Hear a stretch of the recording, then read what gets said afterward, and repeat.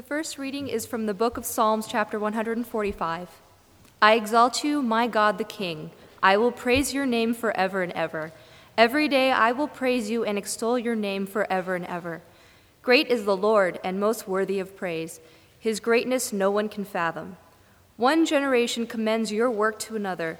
They tell of your mighty acts. They speak of the glorious splendor of your majesty, and I will meditate on your wonderful works. They tell of the power of your awesome works, and I will proclaim your great deeds. They celebrate your abundant goodness and joyfully sing of your righteousness. The Lord is gracious and compassionate, slow to anger, and abounding in steadfast love. The Lord is good to all. He has compassion on all he has made. Here ends the first reading. The second reading is from the book of Isaiah, chapter 40. Comfort, comfort my people, says your God. Speak tenderly to Jerusalem and proclaim to her that her hard service has been completed, that her sin has been paid for, that she has received from the Lord's hand double for all her sins. A voice of one calling. In the wilderness, prepare the way for the Lord. Make straight in the desert a highway for our God. Every valley shall be raised up, every mountain and hill made low. The rough ground shall become level, the rugged places a plain, and the glory of the Lord will be revealed, and all people will see it together. For the mouth of the Lord has spoken. A voice says, cry out. And I say, what shall I cry? All people are like grass, and all their faithfulness is like the flowers of the field. The grass withers and the flowers fall, because the breath of the Lord blows on them. Surely the people are grass. The grass withers and the flowers fall, but the word of our God endures forever. You who bring good news to Zion, go up on a high mountain. You who bring good news to Jerusalem, lift up your voice with a shout. Lift it up. Do not be afraid. Say to the towns of Judah, here is your God. This is the word of the Lord. Thanks be to God.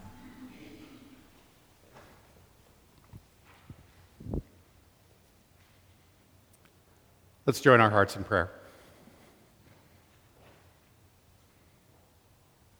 Loving and gracious God, you speak.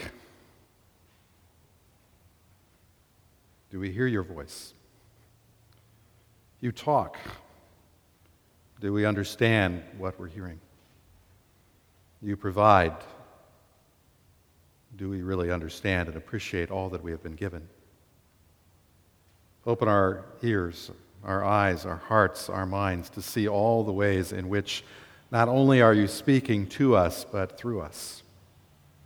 Bless and encourage the gift that you've given to us of your own dear Son, as his life, ministry, love, peace, joy, hope, forgiveness take root in us and grow and become a part of who we are, evident in what we say and do on your behalf. And so we ask this now, that you would strengthen us through Christ for all of these things, we pray in Jesus' name. Amen. I'm not sure if you've ever had the experience that the people of Israel had to which Isaiah was speaking in the lesson you just heard from Isaiah 40. People had been cut off, they felt, from God's grace and love. They had been removed from the place where they thought God had settled them forever, where they would be a light for all the nations, where they would be God's people, Israel, living under God's commands, living with the blessing and the peace of knowing that their God, the creator of everything that existed, was the one who would support and encourage them in all things, even in the face of their enemies. The book of Isaiah, it tells really three stories of the people of God in this journey of understanding where it is that God is speaking in our lives. The first 39 chapters of Isaiah delivers words of prophecy and doom. He's telling the people of Israel, you're blowing it. You are so far from God. You've moved so far from the God that you keep saying is in your hip pocket. And God is going to take seriously these things that you've done, and there's going to be a consequence. And there was. The people of Israel found that their land was invaded first by Assyria and then by the Babylonians, that everything they knew about their life was going to be taken from them. They themselves were taken from Israel to Babylon and held in captivity there, which made possible the movies that we saw about the looking for the lost ark with Indiana Jones. We had an opportunity to maybe take a moment as we looked at how these people, so far removed from what they understood to be their relationship with God, would ever believe and trust that God could work in their lives again. And then comes Isaiah, again, the same voice that had prophesied doom and gloom and punishment and retribution, coming to them and saying, God's voice is speaking again.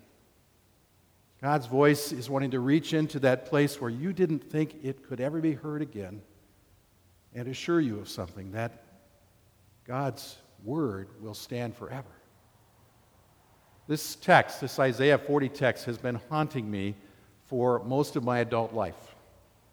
It was a text that I first really remember hearing and thinking about in a Bible class at seminary.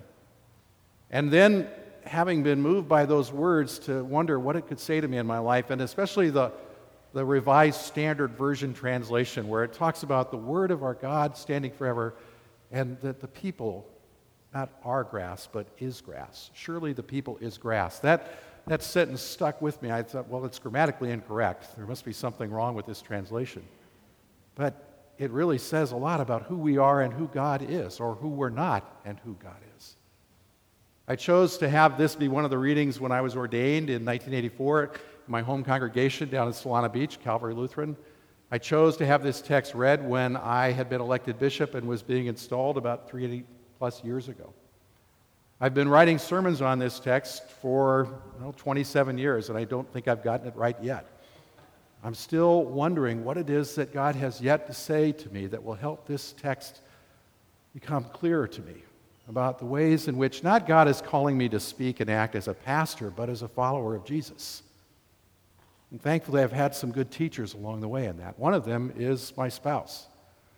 My wife, Debbie, is a high school principal. Yes, I'm married to a high school principal. Think of your high school principal. Okay, it's not that bad, really, no. It's actually amazing. Debbie is what I consider to be one of the most gifted educators that I've ever met. And I may be a little biased, but I hear this consistently from all kinds of people who work with her, who have experienced her as a first elementary school teacher, a high school teacher, then a K-8 principal, and now a high school principal for 10 years at a school that has 2,800 students and 250 staff, is very diverse. There are no less than 4 active gangs that have members who are students at her school. Debbie can interact with the students there in a way that I cannot. She loves high schoolers. I tolerate high schoolers. She loves high schoolers. She thinks they're great, amazing people. She gets to work with them.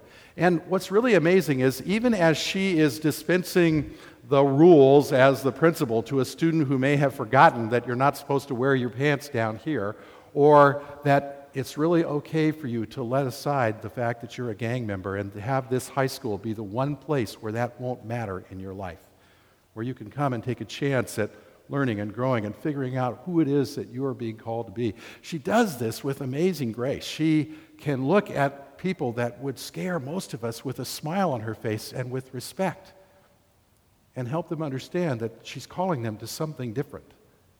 And they listen.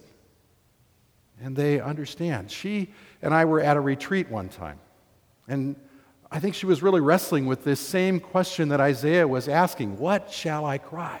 God, you've given me words, you've given me grace, you've given me your love. What is it that I can say to this people that you've called me to serve? How is it that I can speak on your behalf? We were on a retreat together for clergy and spouses, and we were writing down what deep questions are we dealing with at this point in our lives. And Debbie wrote, I have students.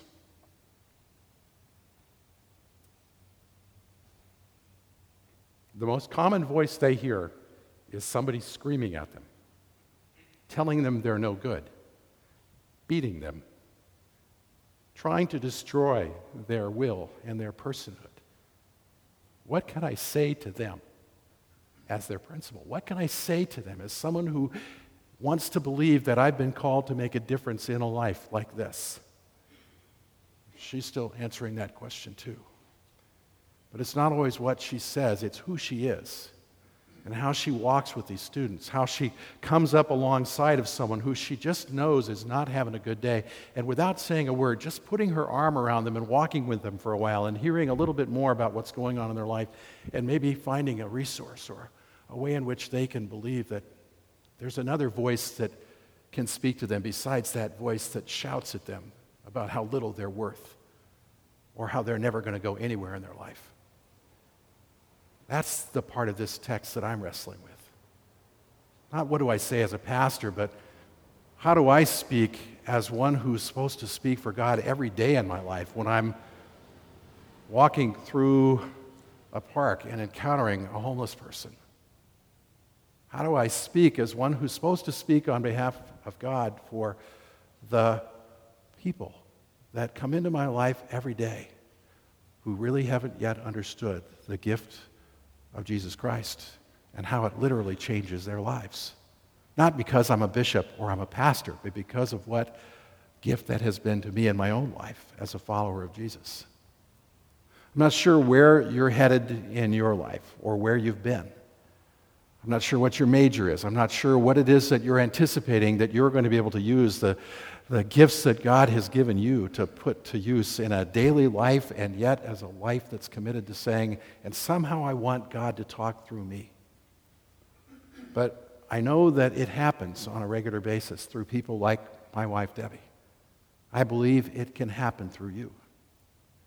There's a story that I want to end with that I just think powerfully illustrates this. It's about another educator, a teacher from Stockton. Does anybody know the name or recognize the name Jose Hernandez?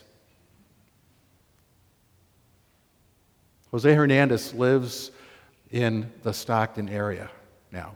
He grew up in the Stockton area. Jose Hernandez is probably one of a number of people who live in the San Joaquin Valley who have the name Jose Hernandez. There is a very large Hispanic population in the valley.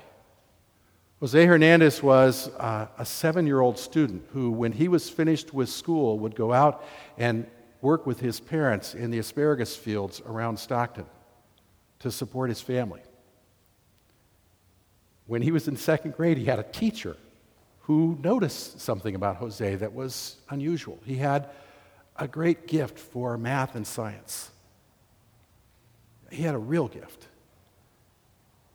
Jose would spend each school year traveling up and down the valley with his migrant worker family to pick whatever crops were ready to pick.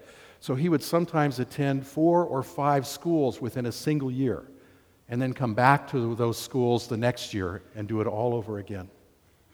This teacher decided that she needed to do something about this. She went to Jose's parents and she said to them, "Your son has a gift.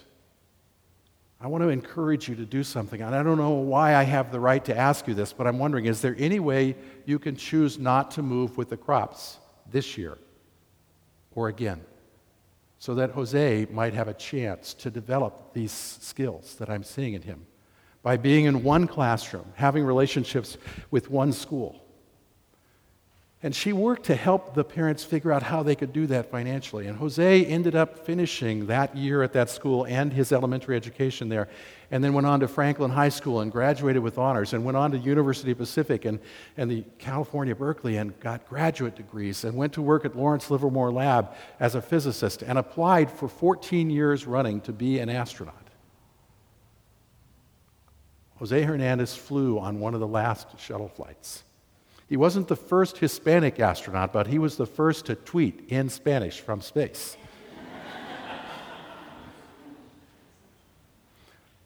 All because one person saw something and dared to speak in a way that I think was reflective of what God is asking us to do every day. To speak on behalf of God and to take the risk and to not only say something, but to do something that makes a difference in people's lives. Jose Hernandez, a field worker as a child, an astronaut as an adult, has now begun a foundation. And the way that I know Jose Hernandez well is because he's come to my wife's high school and given out scholarships with his reach for the stars foundation, because he knows that now it's time for his voice to speak and for his life to do something that acts on behalf of God. God is talking, and God will talk through us if we open our lives and take the risk to do that. And so I pray for all of us that we discern what it is that God has given to us, that is the gift that we can use, that will best help reach out and into the lives of others and let them know that God is not nearly so far away as we might have imagined. May God bless you and walk with you in your journey to discern how it is that God is asking you to speak.